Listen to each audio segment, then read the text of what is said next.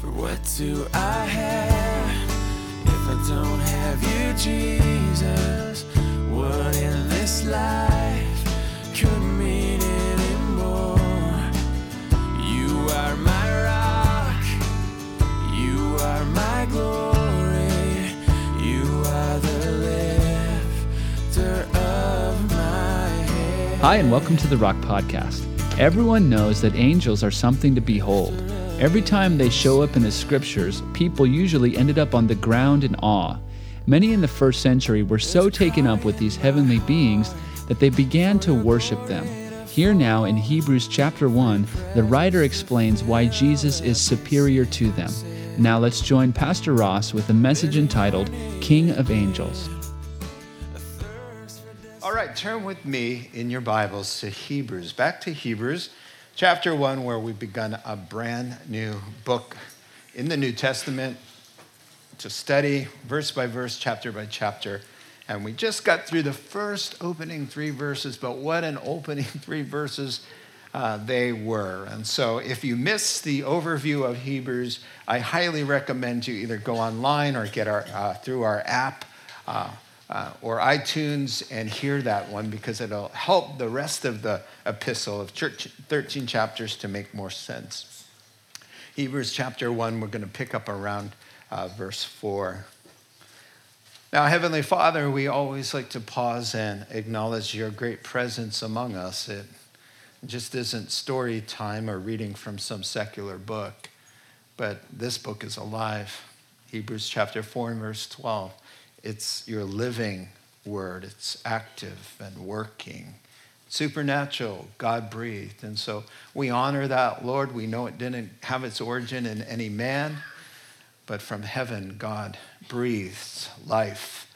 And we have it here this morning. Help us to open up and hear what the Spirit is saying so we can be transformed and be a blessing and be more of a blessing to you. In Christ's name. Amen. So as we know, there are a couple weeks left before Christmas. We've got 10 more shopping days, 10 more days. If you include today, you've got 11.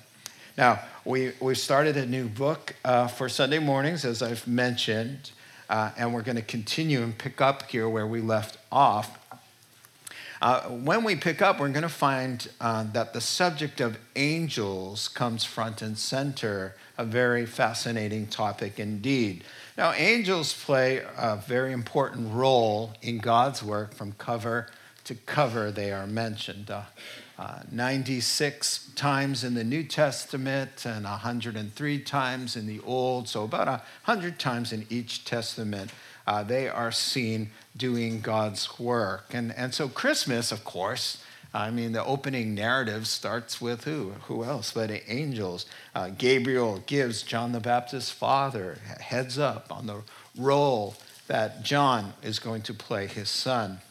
Gabriel, the angel, is sent to Nazareth to talk to Mary and tell her surprising role in Christmas. The Holy Spirit will overshadow you, and you will give birth to the Son of the Most High God. He will reign forever. An angel, of course, has to assure Joseph in a dream because he's struggling with the news that Mary brings to him. And wouldn't you? I mean, can you imagine that conversation? How did that go? Mary says to him, Joseph, I'm pregnant, but it's not what you think. No wonder the Lord was like, quick, get an angel.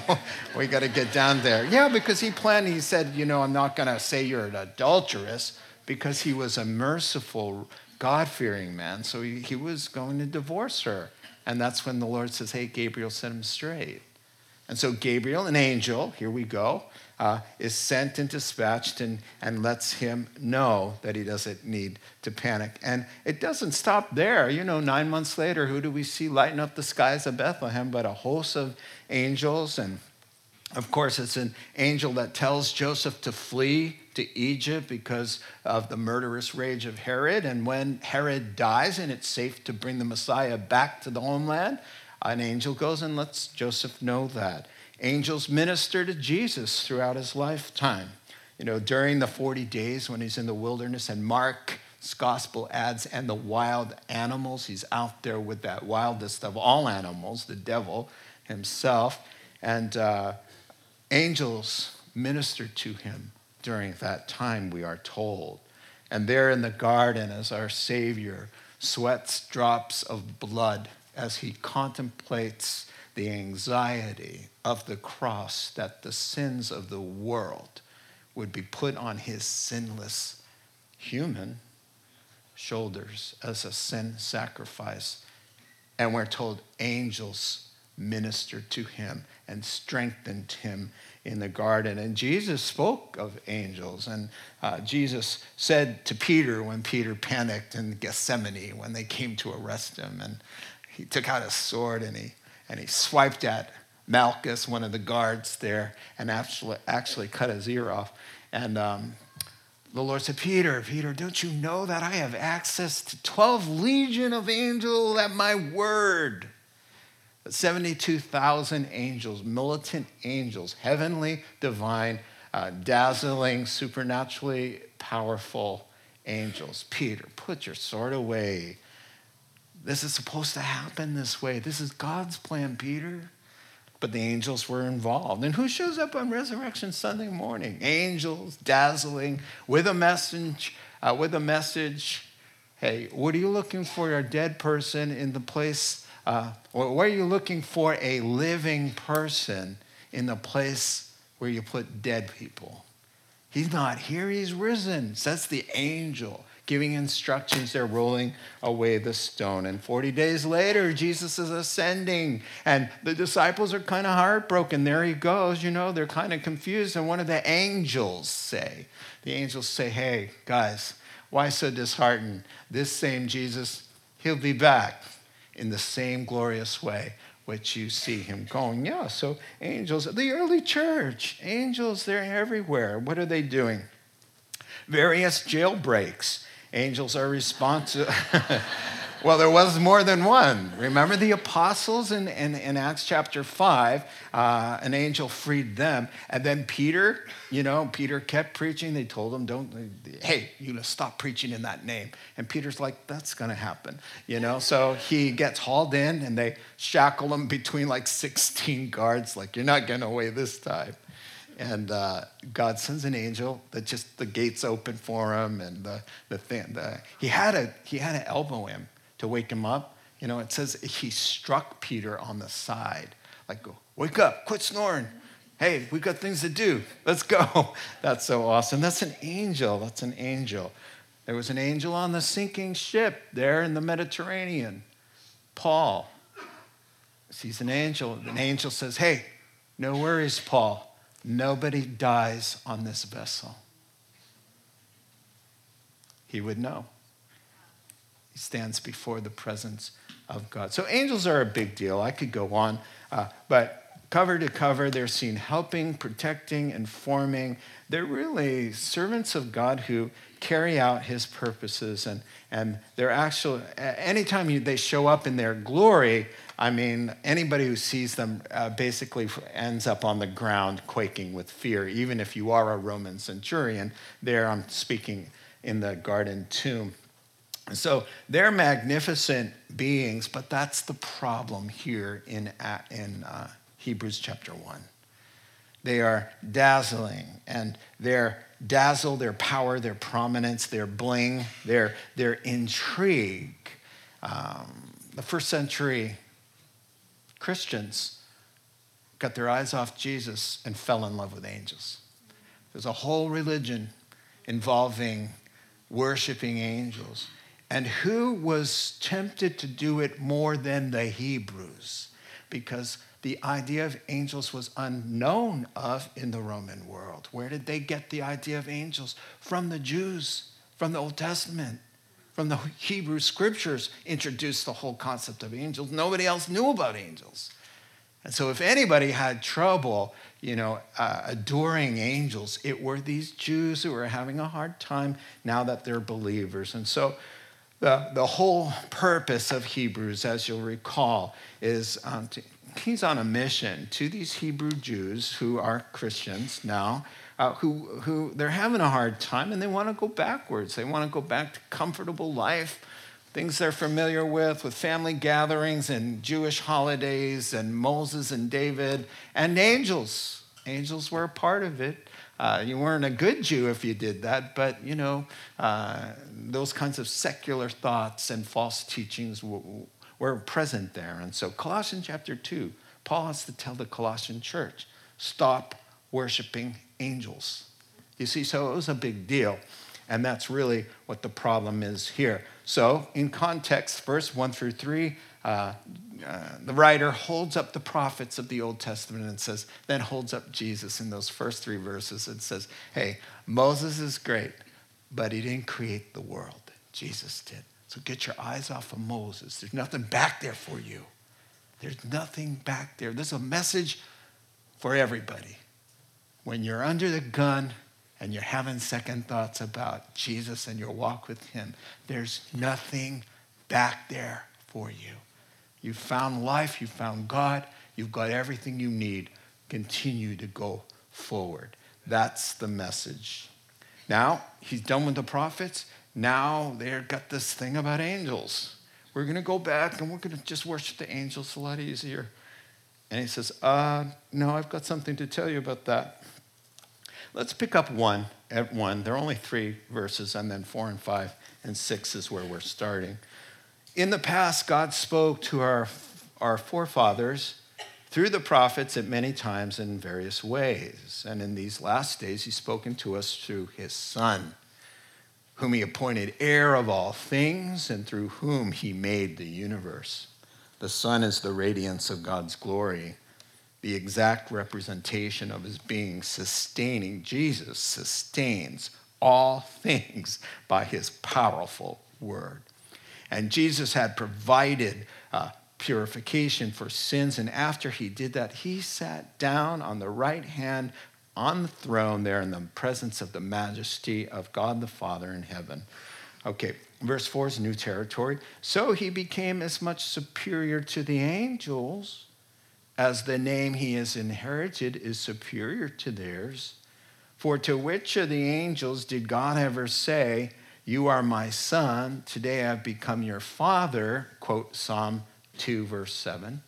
Or again, I will be his father, and he will be my son, 2 Samuel 7:14. And again, when God brings his firstborn into the world, he says, let all God's angels worship him. And that is Psalm 97 and verse 7. So let's pause there. And we have that here for you to reflect upon. Paul, or the writer, the pastor of these Hebrews, is writing. And he's now going to use 7 Old Testament scriptures to prove that Jesus is God from the Old Testament, because that's what they care about. Hey, yeah, we're Jews. We bought into Christ, and yes, we accept the New Testament as it's being written. But boy, our hearts are in the Old Testament scripture. So he says, fine, I'll show you why Jesus is superior, that he's God, and I'll use your own scripture. So he's going to take 7 scriptures. You just heard 3 of them. Those are 3 Old Testament scriptures. Wherever it says, and there's a quote, that's coming from what we call the Old Testament. And his whole point is this, listen, he's got a better name because his name is Son, and that Son name means God. Now, we talked about this. 1 through 3 just showed, listen, there's no way out of it. You cannot read Hebrews 1 and come away with anything less than Jesus is Almighty God. He sustains the power of he sustains the universe by the power of his word.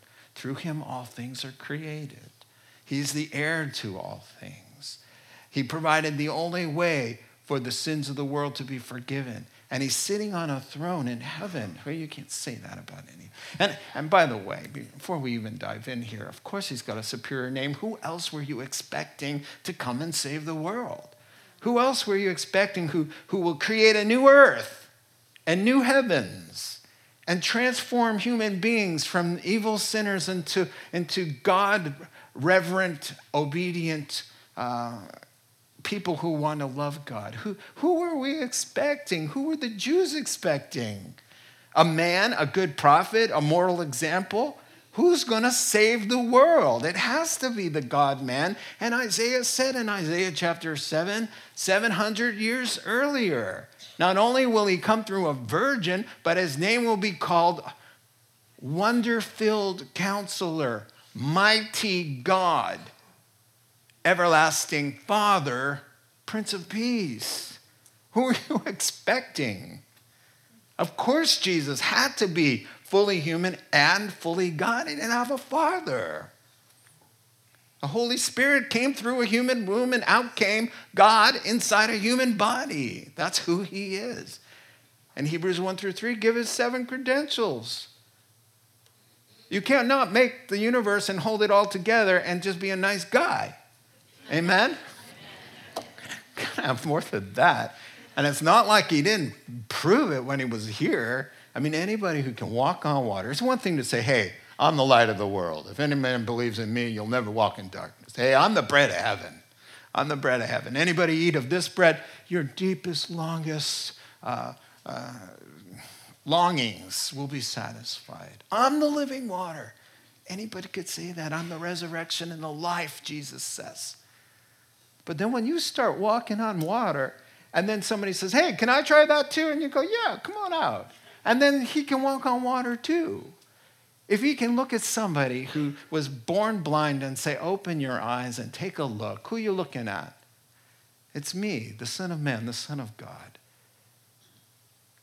If you can do those things and cast 2,000 demons into a herd of swine, then we got to listen. The Almighty God came through the womb of a virgin, and we have to deal with Jesus as God.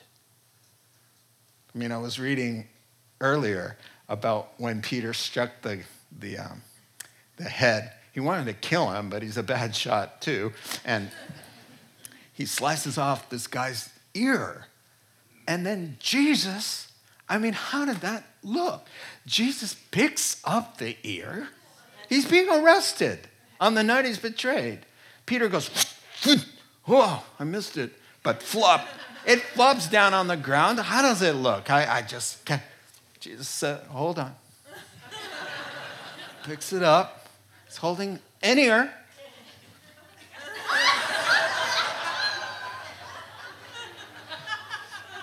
Okay, hold your head in the light. Give me a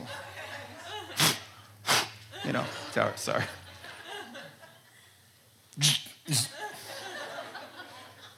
Nobody stops. Nobody says a word. Nobody says, whoa, I think we got the wrong man. Malchus says, that feels a lot better. Yeah, he pulls on it, see if it's going to hold. It holds. Come on, who were we expecting? Who can say all of these things and be all of these things? Hebrews 1-3 says, when you say son, you're talking about God in a human body. So he says, let's talk about the angels. And he says, first of all, that he's got a better name. He's got a superior name. But what I want to point out to you is that since Jesus is the God-man, you will run into scriptures that emphasize his manhood because he's fully man. He's got blood that flows. He has to eat to live. He's a man. But he's also fully God, conceived of the Holy Spirit, wonderful counselor, almighty God, everlasting Father inside that human body. And you're going to find language that those who denounce Jesus as God, the Jehovah's Witnesses, the Mormons, they go to verses like these where I've emphasized them for you, italicized them, and they say, see, Jesus was just a man. Yeah, we know he was just a man. But did you read verses 1-3 where he created the universe and holds it together by the power of his word? Who does that? Just the man? Don't get confused. There are verses that go with the humanity of Christ and those that show the divine side. Here's the humanity. He's inheriting a name, right? Or again, he's becoming the Son, right? Or there's another place in Hebrews where he says he was made perfect through his sufferings. Well, that's how a Jehovah's Witness will go to that. He wasn't God because he had to be made perfect. I thought God was always perfect. In his humanness, he's limited. He's a weak human being. He has to eat. He gets the flu. If he bangs down with a hammer, he hurts his hand. He cannot be everywhere at once. He's emptied himself. He's dependent. That is why he can say things like, right now, the Father's greater than I. Of course the Father. And they go to that verse. You see, he's not equal with God. In his humanity, he humbled himself. He emptied himself. Let me show you the verse that'll clear this up. Philippians chapter 2. Who, being in the very nature God. He's God, Jesus. He didn't consider equality with God something to be used for his own advantage. He didn't run around saying it and using it for his advantage. Rather, he empties himself, taking the very nature of a servant, being made in human likeness. If you're made in human likeness, you were something before that, right? So God gets made, stamped in the flesh, and out comes the perfect, exact representation of his being. Verse 3 of Hebrews. Being made in human likeness and being found as appearance of man, he humbled himself. He emptied himself. He's able to say, hey, I'm dependent on God the Father in my human form. When is the kingdom of God coming? When are you going to appear? Hey, the Father knows. The angels do not know, and I do not know. See? He doesn't know everything. He can't be God. He's a human being who emptied himself out. He laid his divinity aside.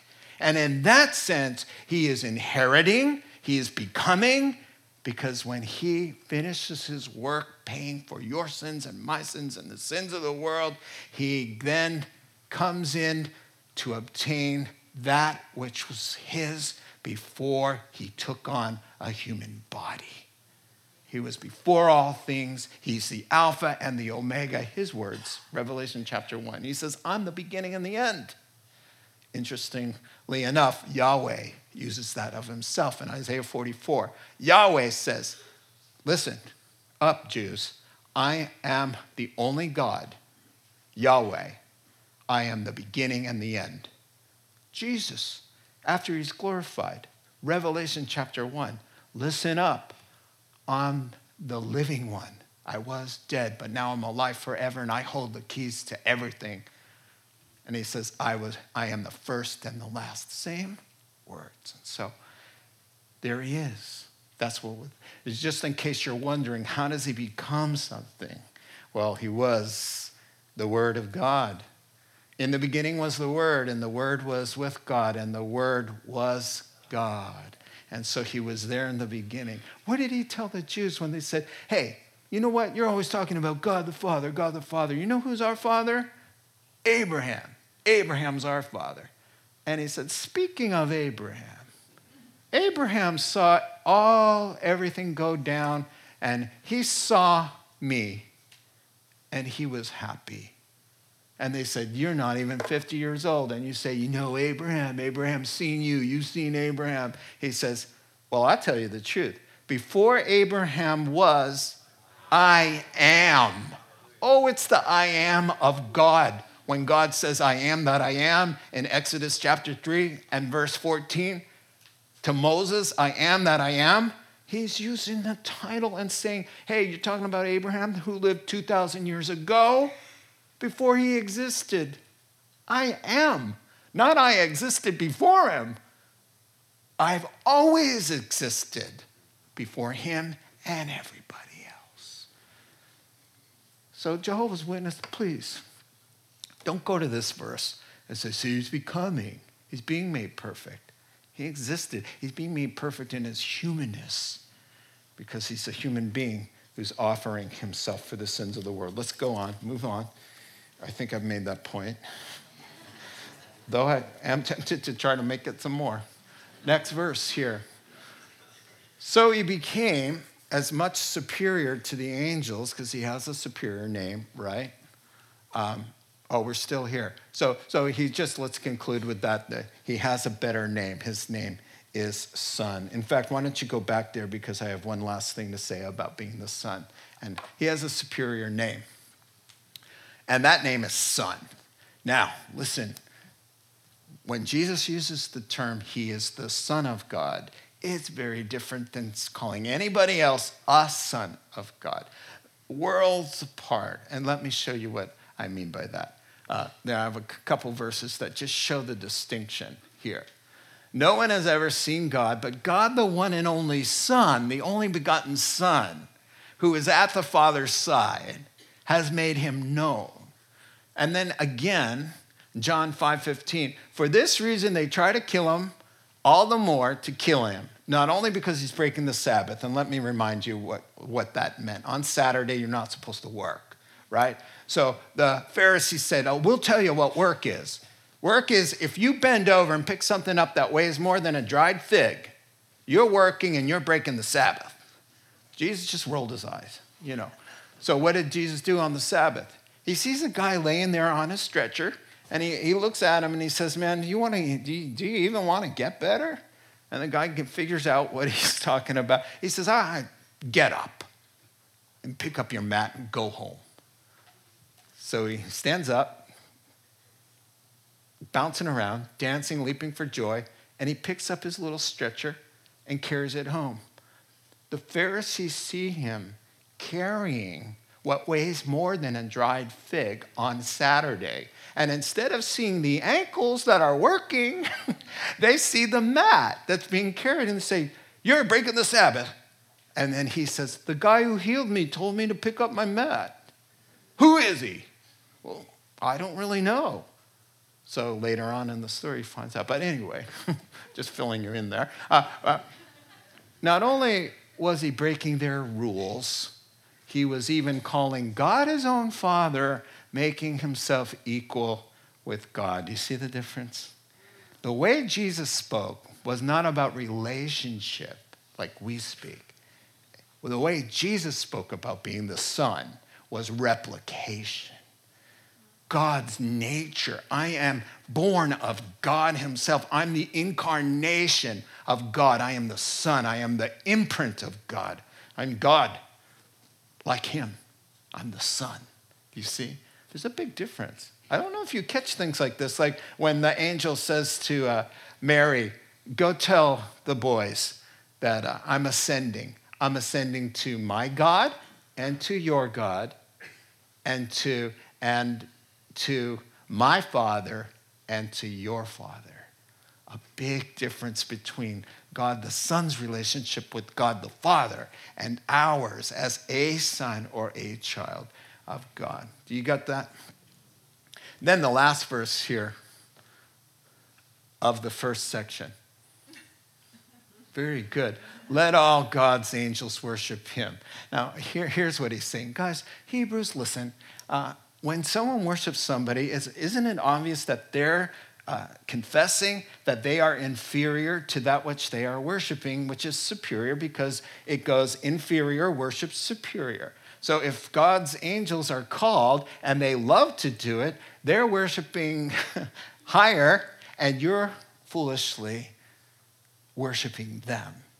Follow them. You're worshiping something inferior, and we're supposed to only worship the Lord. Now we're ready to go on. Verse 7. In speaking of the angels, now continuing, he makes his angels winds, his servants flames of fire. He's talking about the angels. But about the Son, he says, catch this, your throne, O God, Jesus, God, your throne, Jesus, Old Testament, will last forever and ever. Righteousness will be the scepter of your kingdom. You have loved righteousness and hated wickedness. Therefore, God, your God, has set you above your companions by anointing you with the oil of joy. Now we're going to take a look at that. Now, the big title here is that he's equal to God. Your throne, O God. And so here we are. Oh, good, I found it. The second title would be the job description of the angels versus the job description of the Son of God. So Jesus has a superior position. Phew. All right. So without diminishing, let's take a look. He's saying, here's what angels do. Here's what the Son does and is. All right? So you're so enamored. Here's what they are. Not to diminish the angels, because they're pretty great beings. He says they are like hurricane winds and big torches of fire. And not to diminish them, but they are the messenger boys of heaven. Really, that's what they are. What does their word mean? Angel. It means messenger. They carry out God's will. They run errands. They deliver the mail. They restrain evil. They are heaven's helpers. Now, that said, flames of fire and the wind is his servants. They serve him. That's who they are. But they're unbelievable. There's a picture of an angel in the book of Revelation during the tribulation when the earth is dissolving the way God predicts it will. He makes a new one, but the heavens disappear. They roll up like a scroll, and the earth is going to give way after Armageddon, the last battle, right? So he's saying to them, in that scenario, you have an angel, a mighty angel. He's got 1 foot planted on a mountain and 1 foot planted on the sea. He's big. He's a big boy. All right. So, but he's not the Son of God. He didn't make the earth. He doesn't fill time and space. He's not the eternal wonder without a beginning and without an end. They're glorious. Hebrew people, yes, they're wonderful. They serve the Lord. They dazzle. They're breathtaking, but they're not the Son of God. Because who is the Son of God? God the Father calling God the Son the throne. He sits on a throne. They serve the throne. So he's kind of throwing it back up in the air for them to understand. You've got a servant of a throne, and you've got somebody seated on a throne. I like this verse here. You have loved righteousness and hated wickedness. Therefore, God, your God, the Father, God the Son, has set you above. Your companions can mean the angels. Everybody else in heaven, right? Now, what about that? God's moral nature was never compromised. He loves righteousness and hates wickedness. He always has, and he always will. Not so the angels. 1/3 of them followed head angel Lucifer, who becomes the devil. Ezekiel 28, Isaiah 14, read about his fall. He looked in the mirror one day and said, man, you are beautiful. And you know what happened? He becomes the devil, right? Revelation chapter 12, verse 4. The dragon, serpent, devil, his tail sweeps 1/3 of the stars. We're already told who the stars are. They're the angels. 1/3 of the stars get knocked out of heaven and fall to the earth. So how many angels there are, numbers like innumerable or myriads. So they're finite number, but let's just call it a gazillion, all right? Which, funny thing is a word. I didn't know that was a word. It's a word. There's a gazillion times a gazillion. There's an n number, but there's a lot of them. But there's 1/3 less of them. And they're not still falling. That was like it was an open enrollment period. I don't know where I come up with these. Let's stick with the main thing here. Your throne, O God, therefore God, your God. Who's talking here? I thought there was only one God. Well, let me tell you about that. It's called the Trinity, and it just means that God expresses himself as God the Father, God the Son, and God the Holy Spirit, 3 in 1. There is one God, but it gets a little complicated, and heaven will be able to do the math. But I think I can be a little bit helpful here. What's going on here, it starts with the Jews with the Shema. The Shema is a prayer that the Jews recite, the observant ones recite in the morning and the evening. And they start off with Deuteronomy 6:4 that says this. And I'll transliterate it for the actual Hebrew. Okay? Hear, Israel, the Lord is our gods, plural. The Lord is one. The gods, our gods, is one. He could have put El, he put Elohim. God is called Elohim in the Old Testament. It's the plural form of gods. And every time Elohim is used, a singular verb is used. So it doesn't say the gods are, it says the gods is. That's awesome. What is it telling Israel? There's a Godhead. Let us make man in our image. And then singular verbs. Something's going on. It's the God family. It's Father, Son, and Holy Spirit, but it's one being. Now, let me give you something that'll help you with that. Let us make man in our image. Up from the ground comes a triune being. I have a body, I have a spirit, and I have a soul. According to 1 Thessalonians chapter 5 and verse 23, where Paul says, may your whole spirit, soul, and body be kept blameless at the coming of our Lord Jesus Christ. Check this out. My body's not my spirit's not my soul's not my body. Distinct three things, but I'm one. I'm three, I'm one. I do not go around going, my body really likes ice cream, but my soul is a whole nother thing. I don't do that. I don't talk in we. I don't say that. I said, yes, we would like to come over. Who, you and Barb? No, me, we.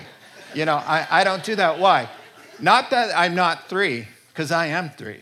And you know what, folks? You try to separate me, and you get a dead person. You cannot separate them. So, the Jews say, we have the Father. And Jesus says, you can't have the Father without the Son or the Holy Spirit. It's a package deal. You separate us, you got a dead person. You separate them, you don't have a God. You can't have just God the Father, because there's God the Son and there's God the Holy Spirit. And that always helps me. Oh, come on, when he's baptized, here he is, the Son. And who's giving testimony? God the Father, a voice thunders from heaven. This is my Son, in whom I am well pleased. And then where's the third one? He descends in a bodily form, it says, in a physical way. A dove representing the Holy Spirit comes and alights upon him. Father, Son, Holy Spirit, one God. That's how you can have verses like this. Your throne, O God, you have loved righteousness. Therefore, God the Father. Now, if you could just tell a Jehovah's Witness, can I show you a place where Jehovah is calling Jesus God? Would you believe that he's more than Michael the archangel? The Jehovah's Witnesses worship him as Michael the archangel. The Mormons call him a cherub. Jesus is a cherub who was related to Lucifer. Now, they don't like to say that on their first initial visit, but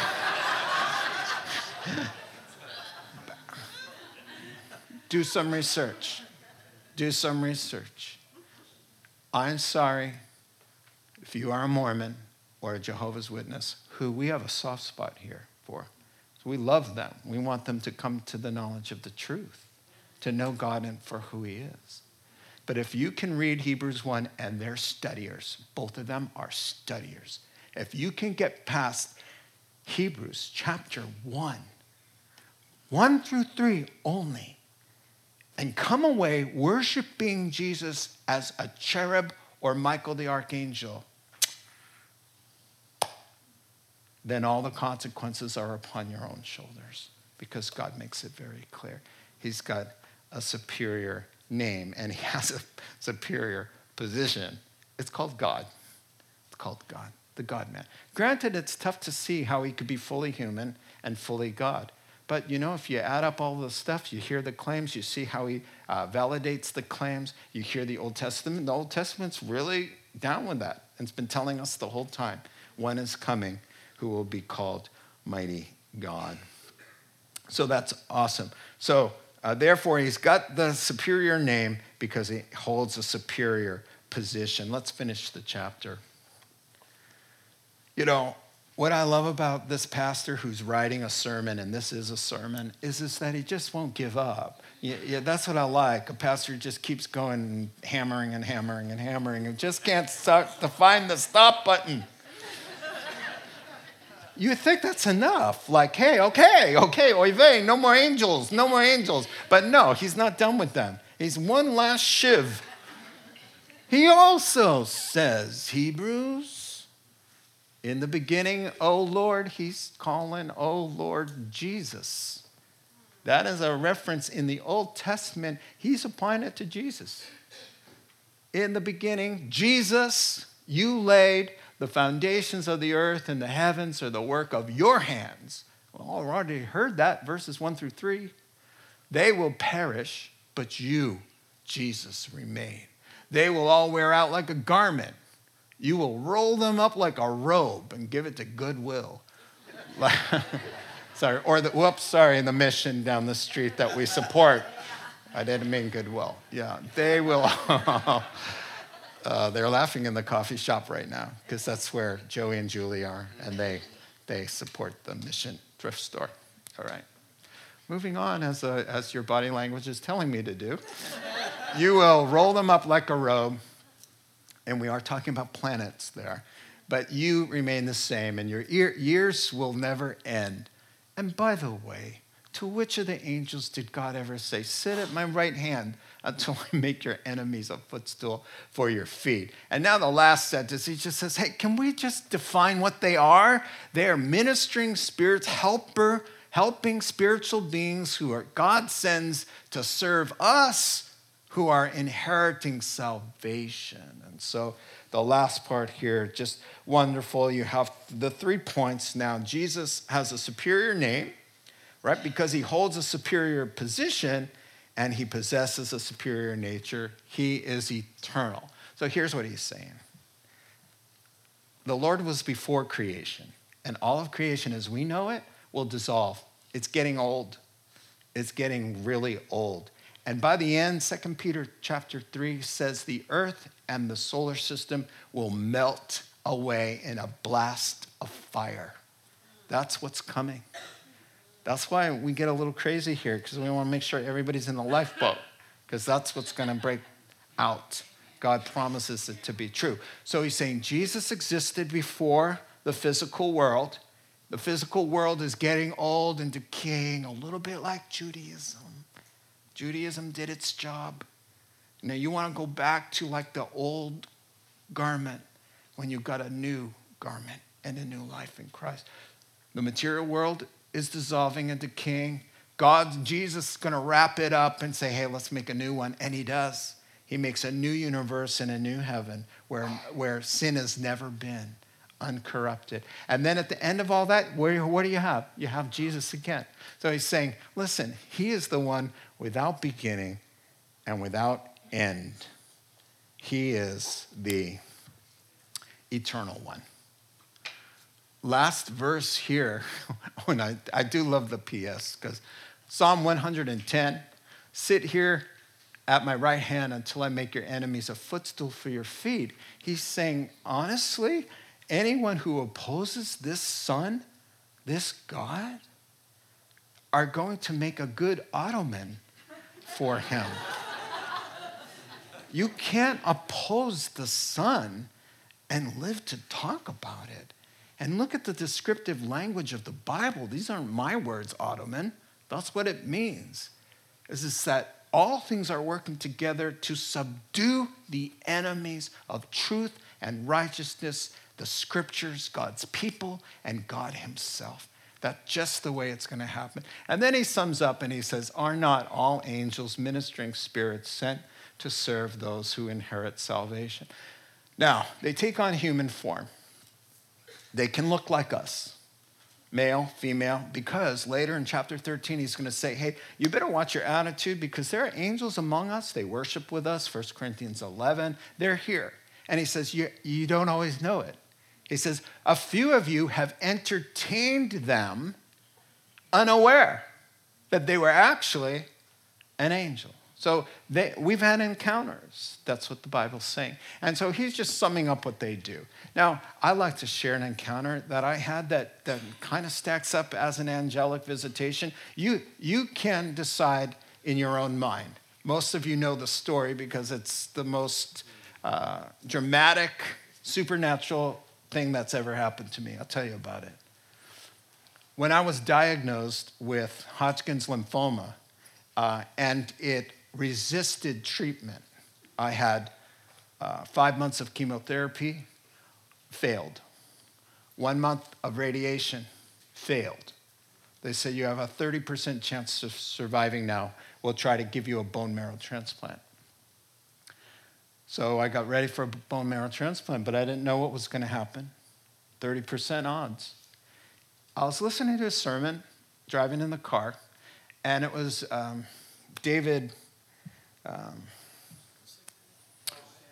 Charles Stanley. David, thank you. I saw you, I said David, and then you got the Charles. Charles Stanley. Charles Stanley's preaching a sermon about facing Goliath. I'm driving along, I'm crying because I'm raw. I think I'm dying. I'm picturing who's going to parent my children and who's going to marry my wife. And I just picture some tall dude with a lot of hair. So sad. So he says, hey, listen up. He says, and Charles Stanley will repeat it over and over and over. And so he was saying, when you face Goliath, you gotta have the faith that says it's a done deal. Goliath, you're going over. It's a done deal. And he kept using that phrase. And I was thinking, I want to have that kind of faith, but I don't know. Christians die, pastors die. I don't want to go home and say, hey, kids, just have the kind of faith that says it's a done deal. And then watch me go into hospice and slowly die. That'll be more hurtful. But I want that kind of faith. What should I do? So I called my pastor. I got home and I said, I just heard this. Oh, burned inside my heart, but I don't know what to do. How do you have that kind of faith when you don't know? He says, why don't you ask? I said, oh, maybe I don't want to know. So I closed the phone call like this. Lord, if it's your will to heal me, if it's a done deal, Lord, just let me know, and then I'll have the faith to just walk this through with you. Just let me know if it's a done deal.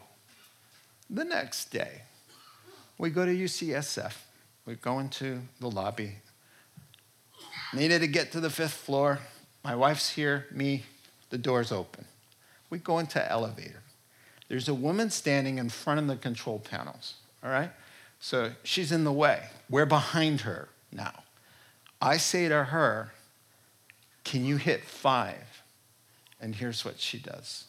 She turns around. I'm looking at the back of her head. Can you hit 5? It's a done deal. It's a done deal. Okay, here's how I reacted. Like you. Like, what? My first thought was, she's crazy. Because, what are you spinning around? Both hands up. 2, what's funny? Because the smile didn't match. Can you hit 5? On the back of your head. I felt like did I miss something? Because the brightness of her face was so happy, like you won the lottery, you know? But what am I, the 100th person in the elevator today? You know, where the balloon's gonna come out? Nothing made sense about the spinning around. She doesn't turn back, and I'm just thinking, my mind's just reeling, you know. And before God, I can only speak before God, the eyes. Her eyes went like this.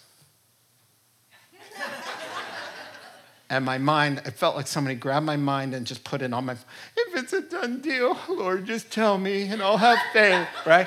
That's all I could see. And as soon as that happened, no, she's still staring at me, right? And then I grab her little appendages.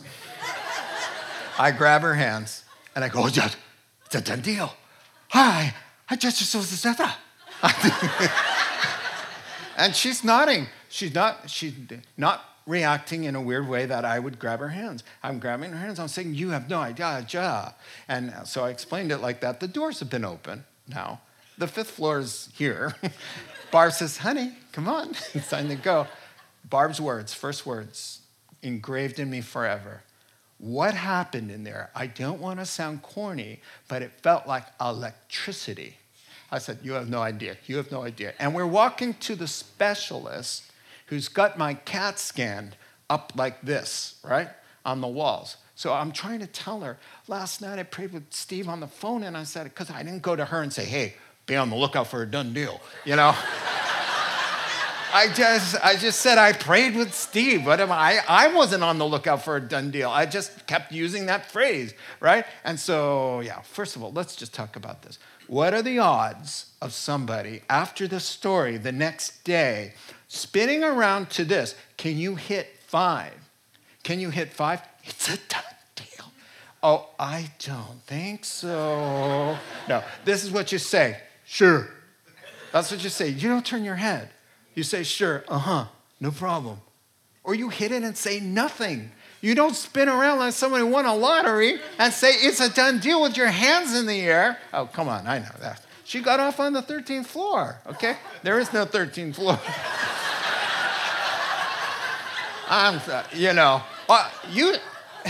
Are not all angels ministering spirits sent to serve those who are inheriting salvation? I'm sorry to say it with my own lips, but I'm an heir. I am inheriting salvation. And she took on the form. Well, that's my humble opinion. I can't explain it any other way.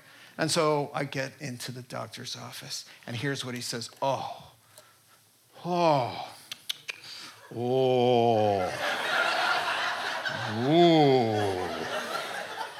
He goes, I wish we could have met on nicer circumstances. I said, oh, it doesn't matter anything you just tell me.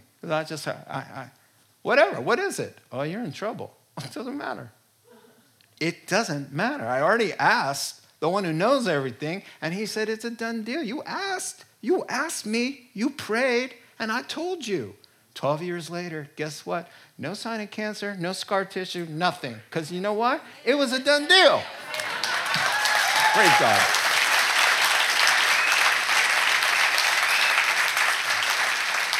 Now, just so much fun. God has had so much fun with that one little phrase. Oh my word, he has worn that phrase out in my life, I'll tell you what. But when you're down and out, like I was, and even doing a hard time through the bone marrow transplant, it looked on several occasions like I could not make it through the treatment. I almost died in the treatment a couple times. And every single time, when I'd be like, oh no, then the nurse would say, hey, did you get that IV bag for me? She goes, how many times do I have to tell you it's a done deal? I'd be like, oh yeah. Oh, yeah. So praise the Lord. Hey, give God a chance to talk to you and be paying attention. He might want to encourage you today. You never know. He's that kind of guy. God. All right, just when you thought it was over, he's got an application. He's going to say, therefore, and here it is. Just a minute or 2 or 3, maybe 5. Here's the end of the sermon from chapter 1. We must pay more careful attention, therefore. Therefore is there because of what, was there for. To what we have heard so that we don't drift away. For if the message spoken by angels was binding, and every violation and disobedience received its just punishment, you Jews, you pretty much know this, how shall we escape if we ignore such a great salvation? The salvation which was first announced by the Lord himself in the flesh was confirmed to us by those who heard him. God also testified to it by signs, wonders, and various miracles, just in case you needed to be convinced he was raising people from the dead, and gifts of the Holy Spirit distributed according to his will. So what's the point? He's saying, is everybody paying attention? This is pretty important to pay attention. Now, that's kind of the first things we ever hear in life. In important matters, you need to pay attention, right? Hey, cars are dangerous. Dogs aren't always friendly, and fire burns. Right? Pay attention, it's important. And if you don't pay attention in physical matters, all things can go wrong. Don't pay attention on the road. What happens? The sound of breaking glass and twisting metal happens. Stop paying attention in your marriage, and soon you'll be paying high-priced attorney fees. So I hear. Stop paying attention at work leads to the unemployment line, and stop paying attention in the unemployment line, and you're not going to get any benefits. But there's one thing to not pay attention in matters of practical, temporal things, and another in matters of your soul. Your soul. And just because you don't denounce Christ doesn't mean you can't drift away if you're not paying attention to the gospel, the truths, your life, what you're thinking, what you're feeling, how you're living. What did Paul tell Timothy? Watch your life. Watch your doctrine closely, because by doing so, you'll save both yourself and your hearers a whole lot of harm and pain. And so that's what he's asking. And he's just saying, here's what he's comparing again. He's saying, okay, you Jews, you remember the law, and your fancy schmancy angels were involved. Now, we don't have a record in the Old Testament that the Ten Commandments came through the angels. But we do in the New Testament. Galatians chapter 3 and Acts chapter 7 says that they were involved. They're messengers. They were involved helping Moses get the whole revelation of the law. So he's saying, you Jews who love angels, let's talk about them. The angels were involved giving the Ten Commandments. And what happened to people who broke the commandments? There was a just penalty, right? So he's saying, if you ignored Moses, back when the revelation was dark and shadowy and incomplete, and you rebelled then, there was harsh consequences. But what about ignoring the Son who appeared in full revelation and brightness of day? How about ignoring him and his commands and his gospel? How will you escape neglecting that? The word neglect there can mean to drift or to slip away or to ignore, I should say. It's really to ignore. And we do that. We get distracted. We neglect, Hey, neglect your toothache. Neglect your taxes. It's an owie. But neglect your soul? Really? You never pray? Never? You never pray? You never have a quiet time? Never. You never read the Bible? Just never. Pretty much never. You're neglecting what you have heard. And the thing about renouncing the Lord is one day, it doesn't happen like that. You wake up, I renounce the Lord. No, what does it say? You just slowly drift away because you're not paying attention. Pay attention. This is the Son of God. And he says you have no excuse because God came and he made it very clear to everybody. He said the prophets are speaking. Jesus is speaking with signs and wonders. The gospel is speaking. Creation is speaking. Romans 1 says that God's eternal nature and power can be seen by what has been made, so men are without excuse.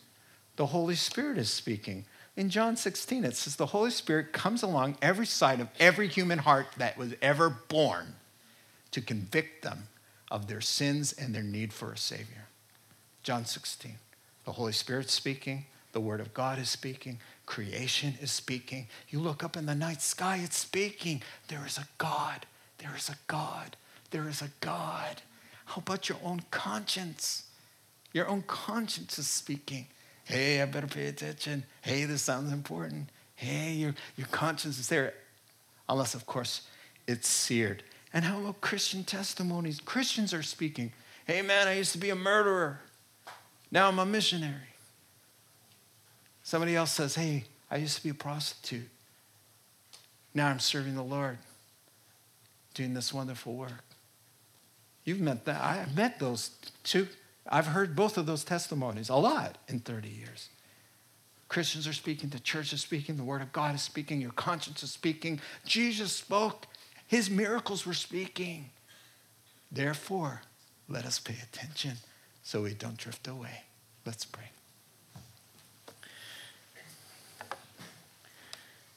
Heavenly Father, we are drifters so easily. I get so distracted all the time. I don't want to lose focus, Lord, and miss something, Lord, or get into trouble because we're distracted. So help us, Lord, something that we all struggle with. But may the smelling salts of your word just get into us and wake us up from our slumber so that Christ can shine on us. In Christ's name we pray. Amen. Let's stand together. You have been listening to the Rock Podcast. Our regular services are held on Wednesday nights at 7 p.m. and Sunday mornings at 8:30 and 10:30 a.m. in Santa Rosa, California. If you would like to learn more, please visit our website at calvarytherock.org.